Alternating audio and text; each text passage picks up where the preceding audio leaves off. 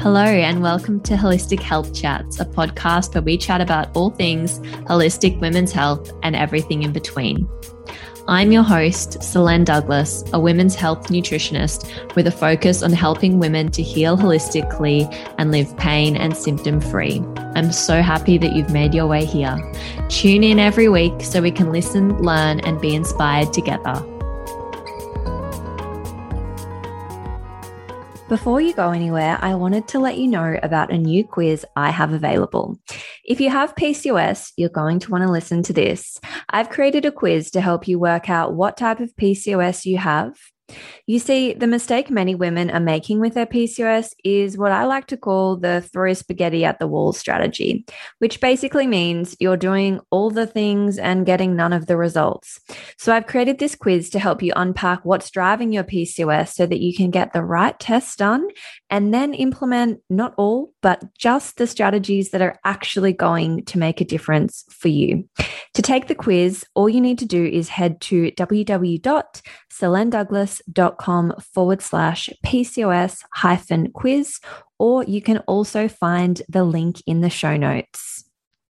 If you've been diagnosed with PCOS, or if you're struggling with some of the symptoms of PCOS but haven't quite arrived at a diagnosis, so say you have the irregular menstrual cycles, perhaps the weight loss resistance, the acne, or maybe even the excess hair growth, then this episode today is for you. I really understand firsthand the challenges of dealing with cycle irregularities and the frustration of being met with treatment strategies that just don't align with your beliefs. I myself was once told to just go back on the pill until I was ready for a baby after experiencing no period for 2 years.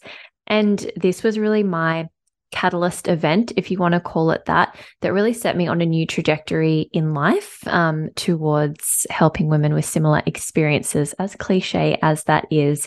And in today's episode, I am being interviewed by the lovely Elly McLean, and we are talking all about PCOS, why it's crucial to use the correct definition when exploring your diagnosis. And we also discuss the necessary tests to get in order to arrive at an accurate diagnosis, and even how to arrange this type of testing as well. So if you have PCOS, if you have the symptoms but aren't quite sure that you have it, then this is absolutely going to be something that you want to pop in your ears and have a listen to.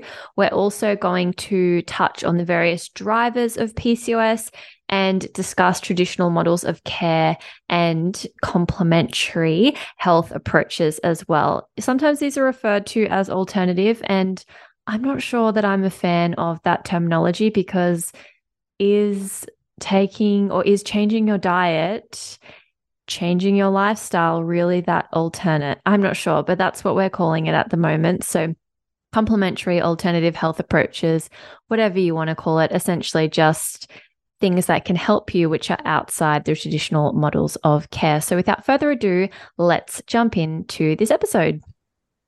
Hi, Solaine. Welcome to the show. Hi, Elly. Thanks for having me. Not a problem at all. It's good to have you here because we are going to talk about PCOS, or polycystic ovarian syndrome, today, which is a topic that comes up in practice all of the time. And I'm sure, well, in my clinic it does, and I know in your clinic it does, probably more so. But it's so confusing. These people feel like they've got like this lifelong sort of diagnosis, and it leads them to be worried about their fertility, or am I going to be overweight just because I've got PCOS? What does this mean? So I thought this would be a really good topic to get you on to talk about, just to, debunk and create some clarification around what it is, what it means, how to test for it, how to even think about treating it, and the long-term ramifications. Yeah, I'm excited. Yeah, just a few things to cover off. So talk to me a little bit. You work, not entirely, but many of your clients would come to you specifically for treating and managing PCOS. Is that correct? Yeah. Okay, so a bit of experience in the area. When people come to see you, where are they usually at? Have they had a diagnosis from a doctor or a gynecologist, or are they usually coming because they have questions around their menstrual cycle?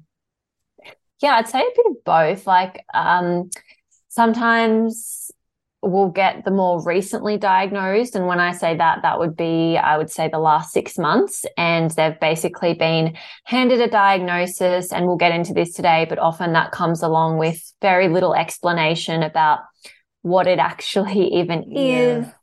How this translates to their symptoms and what they can do about it. Often, and we'll go into, the conventional sort of treatment pathway, but that would often come with maybe a recommendation for metformin or the oral contraceptive. And if a client, isn't wanting either of those options, or maybe they have even chosen something like metformin as the best option for them, but they're wanting to look at what else they can do from a diet and lifestyle perspective, that's really when they look at coming to see us. And then, sometimes I would have clients that might have symptoms of PCOS, but haven't yet received a diagnosis.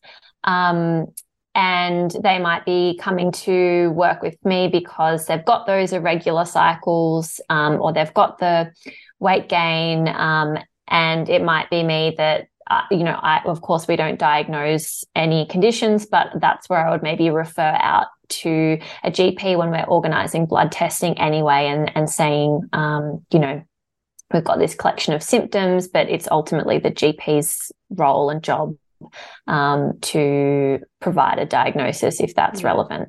Yeah. So what actually is it? Because if people aren't getting a good explanation from their doctor when they're being diagnosed, then that's probably why people are so confused by exactly what it is and what it means. So can we go back a step and just, like, for clarification's sake, go through that? Yeah. What on earth is it? Yep.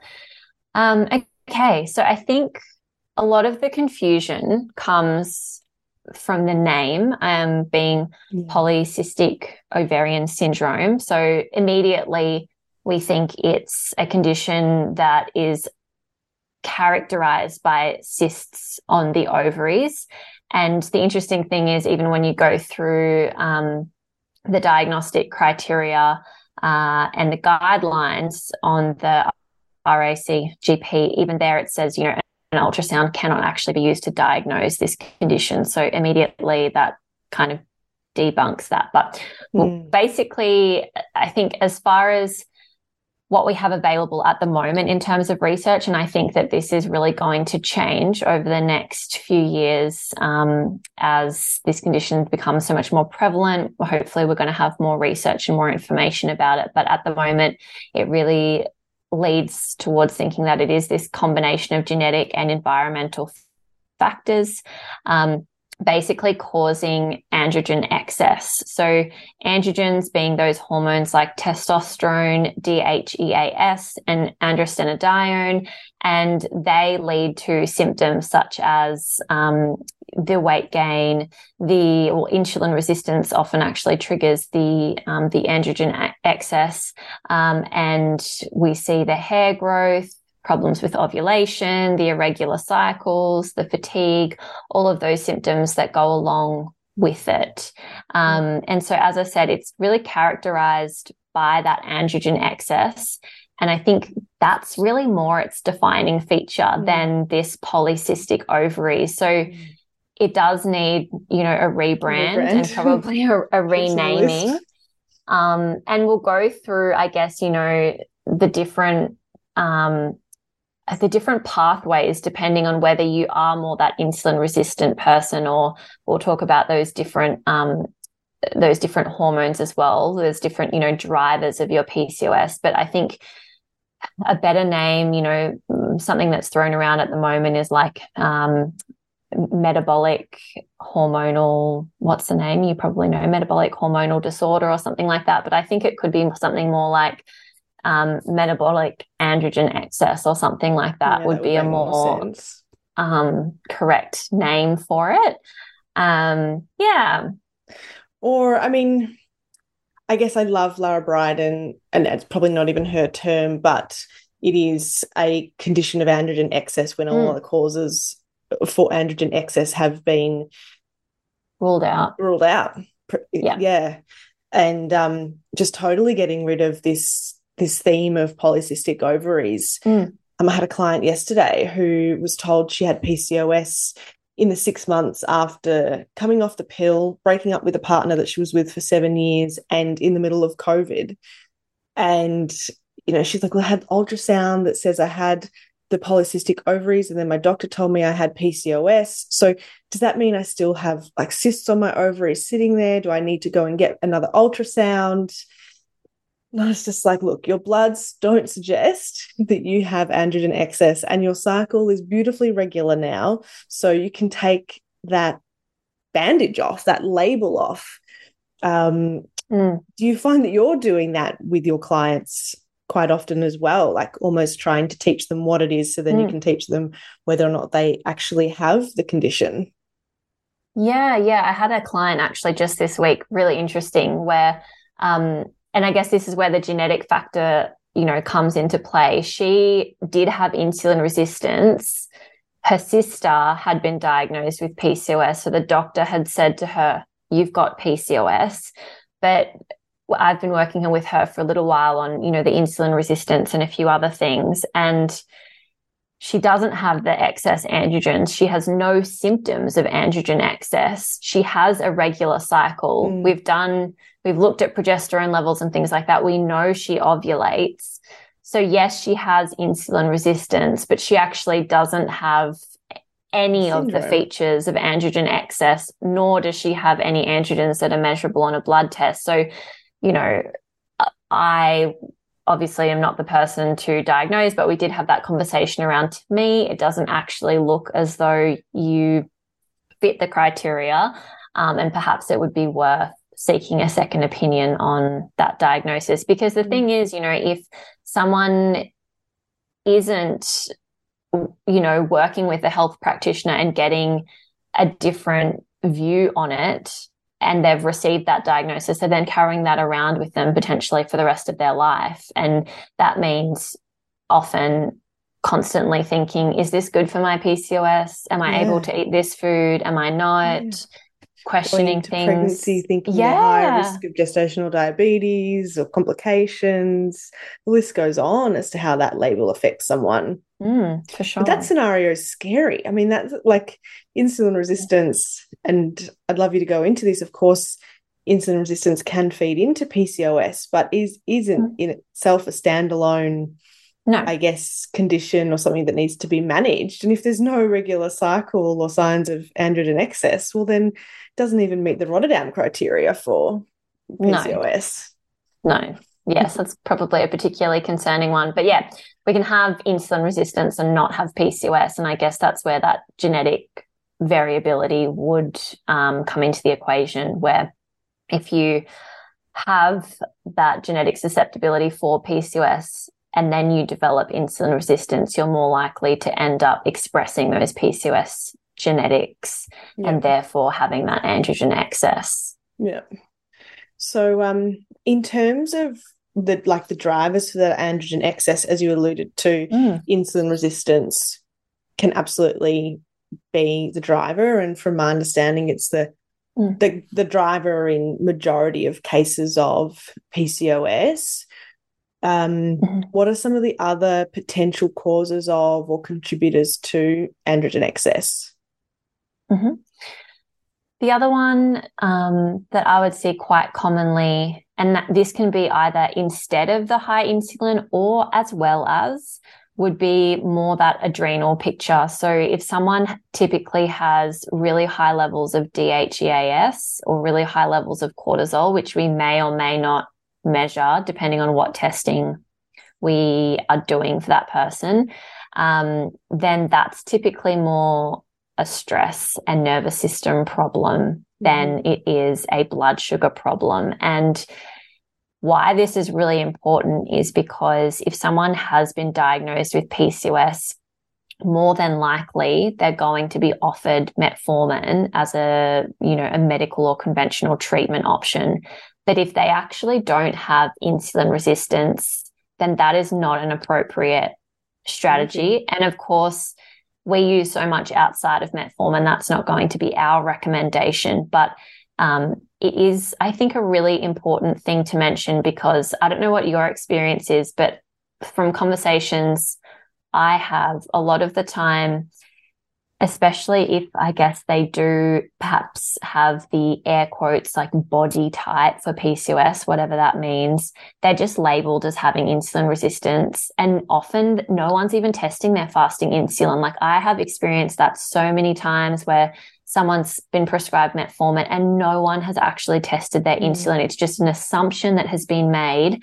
And that can be such a problem because, when I had you on my podcast, we obviously talked about all the different reasons why someone could be gaining weight and could have those barriers to fat loss. And for example, like low thyroid function, we know around 25% of women with PCOS have underactive thyroid. And I have seen that before where, that is being missed because it's just being passed off as you're insulin resistant because you've got PCOS, here's metformin, see you later. Yeah. And that's just a big jump to make. It's a massive jump. And I actually can't comprehend it. The insulin test, if we were to pay for it out of pocket, would be like 49 Aussie dollars or something along the lines of. So I don't understand the hesitation in a prescribed, like a doctor who's diagnosing, in actually just going away and spending 1 week or 10 days trying to get a test to confirm suspicions to then like make a really sound call around bringing a pharmaceutical into place or bringing a diagnosis and treatment strategy into place.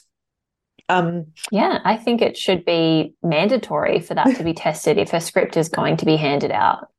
Absolutely. Like, just ethically, especially then if we consider that there's always an upside and a downside to a pharma. There are side effects that, can happen with the introduction of metformin. So if you don't even know that it's the appropriate tool for the job and you're willing to risk the side effects of the medication, I don't understand how that's passable. If the shoe was on the other foot and how it's we were being scrutinized for, prescribing a supplement incorrectly, then nutritionists would be, blacklisted. I mean, it's like someone coming to us and saying, I'm tired, and us going, it must be your iron. Here's an iron supplement. See you later. Like, it's essentially the same thing. That's just such a huge jump. I mean, maybe not quite the same sort of extreme, but it's still a big assumption. It's like someone coming in with, a family history of thyroid issues and some of the symptoms of low thyroid function and giving them thyroxine. Like, that wouldn't happen. Yeah. I think also maybe what it indicates is that not for all practitioners, certainly not, but maybe there is a lack of understanding around what PCOS is and what all the possible drivers are, in the sense that, perhaps it's assumed that PCOS means there is insulin resistance. And I think there is. There's no other possible drivers, whereas you've just highlighted that it's not just insulin that can cause that androgen excess. No. And I guess like the other thing that would confirm that is if you've ever had a client that you suspect might have PCOS that is quite lean and doesn't have that characteristic, insulin resistant body type, the doctor I've had an experience where they've almost been laughed at for even going in and questioning whether that could be a possibility because like you just don't have the body type. It's just not possible. So that I think does highlight that there is an assumption, probably not for everyone, but for a lot, that insulin resistance is that only cause. And you can certainly, I think, fall into both camps as well. Like you can have more of that adrenal and insulin resistance going on at the same time. And that's why testing is such an important part of kind of uncovering what the right approach for someone with PCOS is. Definitely. Not only for safety, but for efficacy and actually getting the Mm. outcome and the cycle back online if the cycle's gone. Yeah. Are there any other possible drivers to be aware of? Yeah, well, the other thing that's talked about a lot is, like post-pill PCOS and this sort of rebound effect that can happen with our androgens after ceasing the pill. So I think, really lots changes when you go on and off the pill. So if you are within that sort of 3 to 6 month window of having ceased it, I wouldn't necessarily go, I've got irregular periods, I must be PCOS. I would, give it some time and hopefully approach it from a holistic lens and maybe look at getting some nutrient tests done and optimizing those nutrients, which we know can be depleted after stopping the pill, and looking at all those diet and lifestyle factors that we want for kind of overall foundational hormonal health anyway. And then after that period of time, if those symptoms were continuing, that's when you would look at doing some more testing to help with that. The other thing that gets thrown around sometimes is this like inflammatory PCOS. And I think that one can be a little bit, I guess, more difficult to, I guess, like tangibly label, if that makes sense, because inflammation is obviously just such a big, broad umbrella term. And I think, again, that's where it would come back to testing and making sure, like, okay, if those androgens are elevated, are we sure it's not actually something else causing it? And the other factor there, I guess, is if we're thinking about inflammation, well, insulin resistance is really metabolic inflammation. So someone that's insulin resistant does actually fit under that inflammatory umbrella. And I guess you would then be thinking about, how their gut's working and any of those other things that you could see. But to me, I typically see that I can sort of segment people into more insulin driven or adrenal driven. And then a lot of PCOS can come in conjunction with low thyroid function. I see that like quite commonly. As far as the literature goes, it's estimated 25% of women with PCOS have underactive thyroid. But what we know, and I'm sure you've talked about this on the show before, Elly, is, getting proper thyroid testing can be quite difficult in Australia.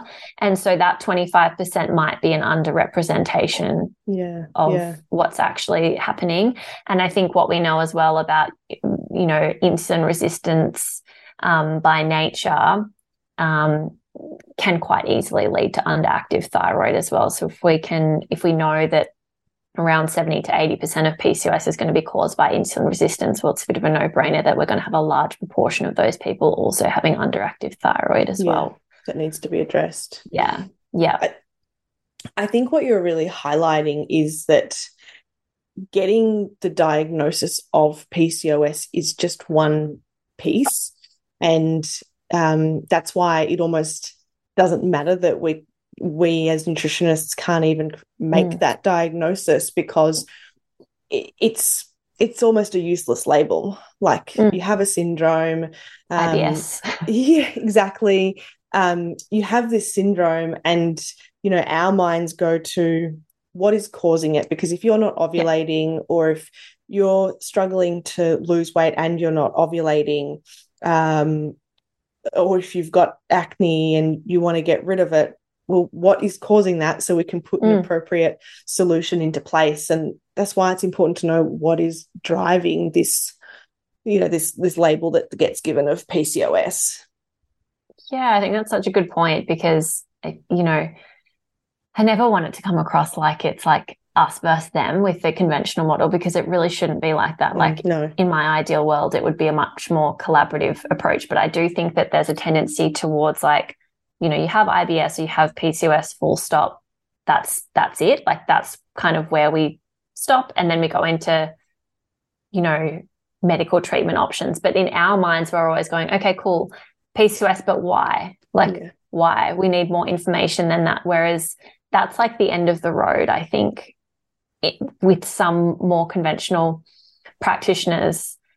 And I think it's really disappointing that there would be women out there that take that advice and then walk around with this diagnosis for the rest of their lives, not really knowing that there's so much they can do from a diet, lifestyle, nutraceutical point of view to actually improve their symptoms and quality of life. Yeah, definitely.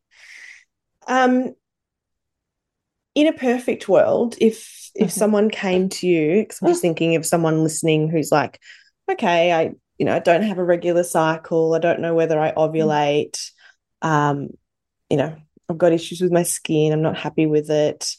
What would be the ideal suite of testing that would go and that you would go and get that person to do? Yep. I have a resource hub. Maybe I'll send it to you that you can pop it in the show notes. But there would be a few. So I would obviously love to see a fasting insulin test. In an ideal world, if it was possible, I would love to see a complete thyroid panel as well. So TSH, T4, T3, and then your two main thyroid antibodies. There are a few things, missing from there. I'm usually not too obsessed with seeing like a reverse T3 or your Graves antibodies, just because from a symptom picture point of view, not everyone that wouldn't be relevant for everyone. And then from a androgen point of view, I would love to see your DHEAS levels, your free testosterone, total testosterone, ideally androstenedione, because if that is the one androgen that's elevated, it could be missed. So ideally it would be great to see that as well. If someone does have a menstrual cycle, albeit irregular, I would still really love to try and capture a day 2 or day 3 test that where we include those androgens, but we also include prolactin, sex hormone binding globulin, and estradiol as well, because again, going back to, not all PCOS cases are the same. There is quite a lot of differentiation. Some women with PCOS have quite normal estrogen levels. Some might have lower estrogen levels. Some might have quite high estrogen levels. And that's also quite important in understanding what we need to do and what treatment strategies are going to work most appropriately for them. And sometimes symptoms don't paint an accurate picture. Like, I think often we get a good idea, but sometimes we get surprising things come back on test results. So I think that's why it's important.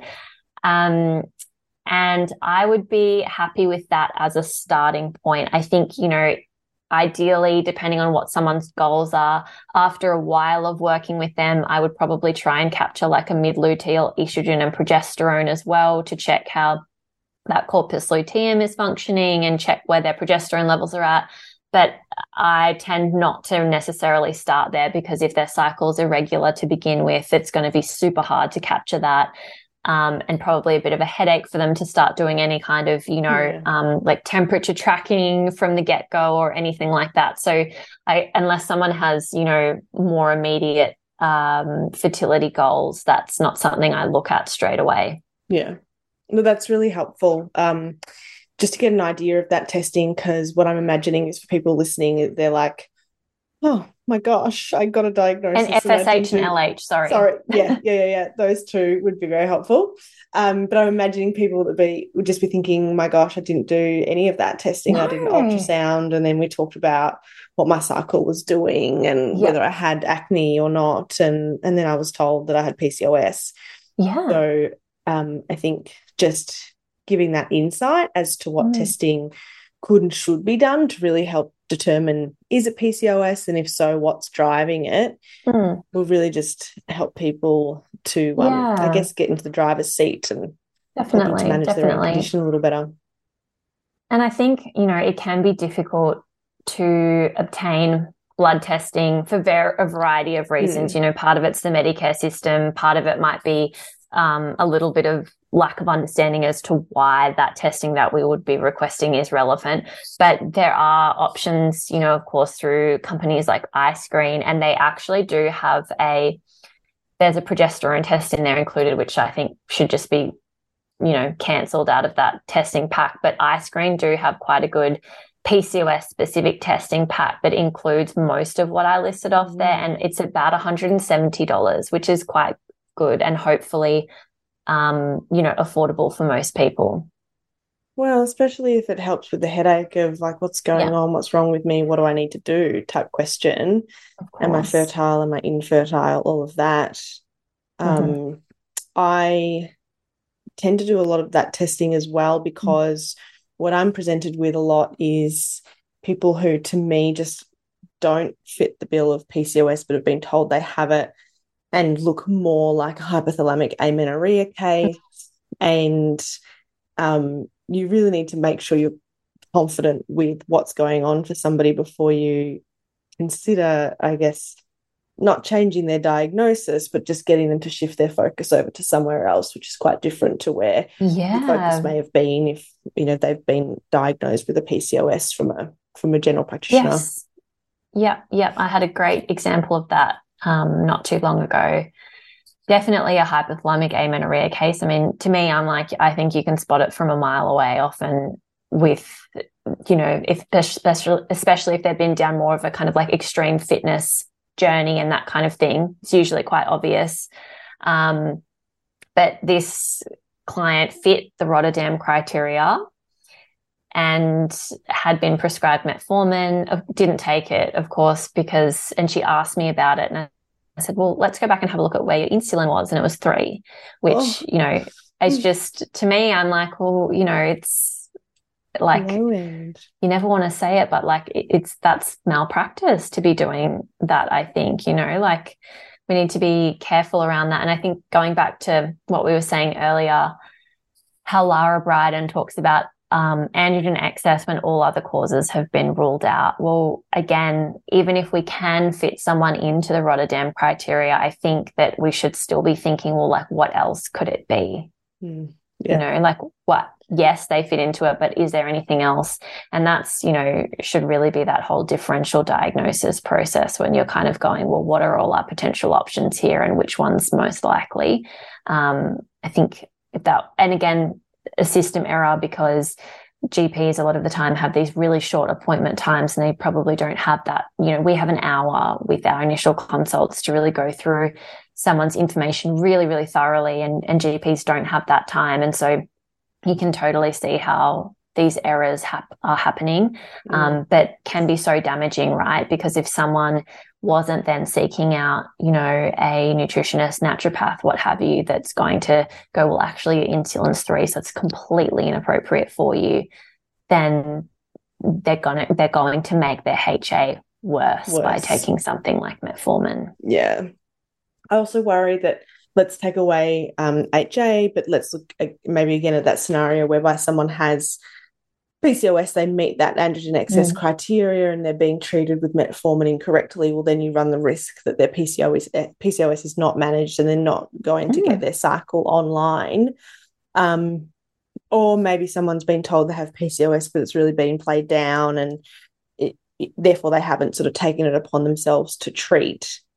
Are there long-term risks or ramifications for not managing it, not treating it? Yeah, definitely. I think the problem, I guess, as well with like using metformin, even if it is an appropriate prescription, is that, insulin resistance is treatable and caused by dietary changes, right? And so we're completely ignoring that for starters. And so in some instances, if someone has insulin resistance, this is causing their androgen excess, they're handed metformin, and then they go away and don't make any changes to their nutrition and their lifestyle and that kind of thing. I've seen many instances where they still have really high insulin, even if they're on metformin and even if that dose has been increased over time. So for some, it might work really well. For others, it might not. And I do still think that these people are at risk of type 2 diabetes. They're at risk of things like non-alcoholic fatty liver and metabolic syndrome, of course. That's all wrapped up in that bundle. And the other thing that I've also seen quite often is those clients that do have fertility goals, they're not, I guess, the impacts of improving their insulin for their PCOS, but also their fertility is just not discussed at all. And I have had clients that have come to see me once they're at that point of going down the IVF route, and no one's told them that fixing their insulin resistance is actually going to improve their egg quality. So they've been through egg collection multiple times and gotten pretty average, disappointing results. And then 6 to 9 months down the track, when we've had a really, really good amount of time to actually correct their insulin resistance, their egg collection and quality has increased, astronomically. Like had huge changes just from doing that. And I think that is, just so disappointing for a number of reasons. Yeah, I agree with you. I think, going back to just putting someone on metformin and not considering whether it works, but then also the other lifestyle condition or medical conditions that come about as a result of lifestyle choices that are just never going to be rectified. If someone is given metformin and it does happen to work, it's never going to motivate that person to start a training regime or start eating more fiber or actually change the behaviors that are, contributing to that. And I think I've seen trends as well where people go, okay, cool, I want to go down the natural route. I don't want to take metformin, Dr. Google, and then, the supplement that is going to come up time and time again is inositol. So they might start taking something like that. They actually haven't changed anything about what they're doing from a diet and lifestyle perspective. And again, like inositol can work really well for some people, but it's only going to get you so far if you actually don't make those changes. And so I think coming back to those foundations, that should be like first line treatment, and then those other things coming in as little helpers. Yes. Yes or no question, which you're welcome to elaborate on, but are all cases of PCOS fixable? That's a good question. I guess it depends what you sort of determine as like fixable. I think all PCOS cases can definitely be improved, and I think that would be to varying degrees depending on a whole host of different factors, including the severity, how long it's been going on for, as well as that person's also like readiness to change and ability to take on those changes. Because we have, we can have 5 people with nearly the same symptom picture, hormone levels, that kind of thing. You can recommend them the exact same changes, and not everyone is going to take those changes and run with them. So that is just down to, individual readiness to change and ability to implement those changes. I had a client recently that I started working with in maybe October, November, and each appointment, like, she's just been amazing. Everything I've given her, she's just like, cool, yep, comes back, done it. I'm feeling so much better. My hair's stopped falling out. Every time I talk to her, she's had, all these different improvements, but it's also just down to her being like, cool, yep, what's next? I'm ready. Let's go. Yeah. Whereas, for a variety of different reasons, I can totally appreciate we all have different lives, challenges, stresses, and all of that can certainly make change easier or harder for us. We've all got different commitments, but we also then, of course, have clients that, what we can achieve maybe in one appointment might take them 5 sometimes to implement, and consistently. Like, consistency is so important with those kinds of things, because going back to, when we were talking about, well, what actually is PCOS and what causes it, genetic and environmental factors. So when we're talking about environmental factors, that is really like the container in which you live in. So what you eat, your stress levels, what's going on in your head, how you move, if you move, all of those things. And so if you revert back to old patterns of behavior, your symptoms are not going to get better and may get worse, right? So, I do think everyone can improve, and I think it's really a sliding scale dependent on so many different factors. What are your thoughts around that? I think you highlighted really perfectly that in actual fact, there's a lot that can change when it comes to like the presentation of PCOS. A lot of it comes down to lifestyle choices. It is a condition of, yes, absolutely, there's got to be a genetic predisposition, but it's a condition of lifestyle choices, and therefore, the ball is in the individual's court as to how long they're willing to apply themselves for, how much they're willing to apply themselves, what resources they want to use or can use. But it should hopefully also be really empowering for people to know that, well, a lot of this is within my control. So I'm not looking as to whether a medical prescription does or doesn't do the job, but I'm looking at all of the things that I can be doing to help improve my hormonal imbalances, which is ultimately what it comes down to. I think that having practitioners that you can work with is a huge step, practitioners that can look at holistic and lifestyle to support. But I also see that you have a program. Is it a group program around PCOS, or do people go through the journey on their own using the resources that you've made available? It is, but there's also a one-on-one component. So I do have a program, it's called the PCOS Pathway, and it's about 6 months. So there's an online learning component, which is really like the things that apply to all women with PCOS. And then there's individual components at key checkpoints, like say reviewing your blood tests. I don't expect people to be able to watch an online video and make all those connections that we make in our heads reviewing blood tests.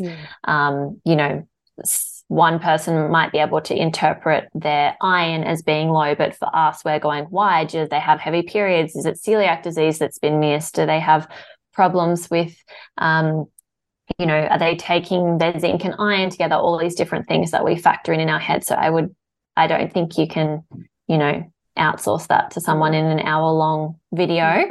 So there are key areas of the program that are like personalized and individualized. And then there's also a community aspect as well, which last year when I ran it, everyone said they really loved, because I think it can be quite isolating to feel like you're the only person going through this. And something that I hear often from my PCOS clients is like, I just don't get why, my best friend can eat whatever she wants and she doesn't have the same body shape as me. I feel like I have to watch everything I eat, and I'm always factoring it into my decision making. And so I think having a community around you of people that are having that experience is really helpful as well, because it's definitely not just you on your own going through it.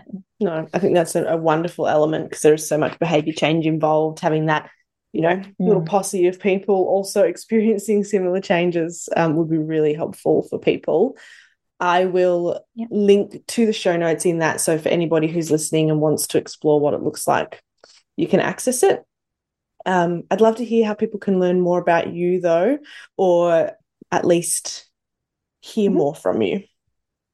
Yeah, sure. I am most active on Instagram, which, I need to be more active on at the moment. I have a nearly 5-month-old, and that has definitely been a challenge in returning to work, being active on Instagram, but I am doing my best to be more committed to it. So come over. You'll see that there's lots of content around PCOS over there, and I'm always happy to have a chat. My website is solainedouglas.com.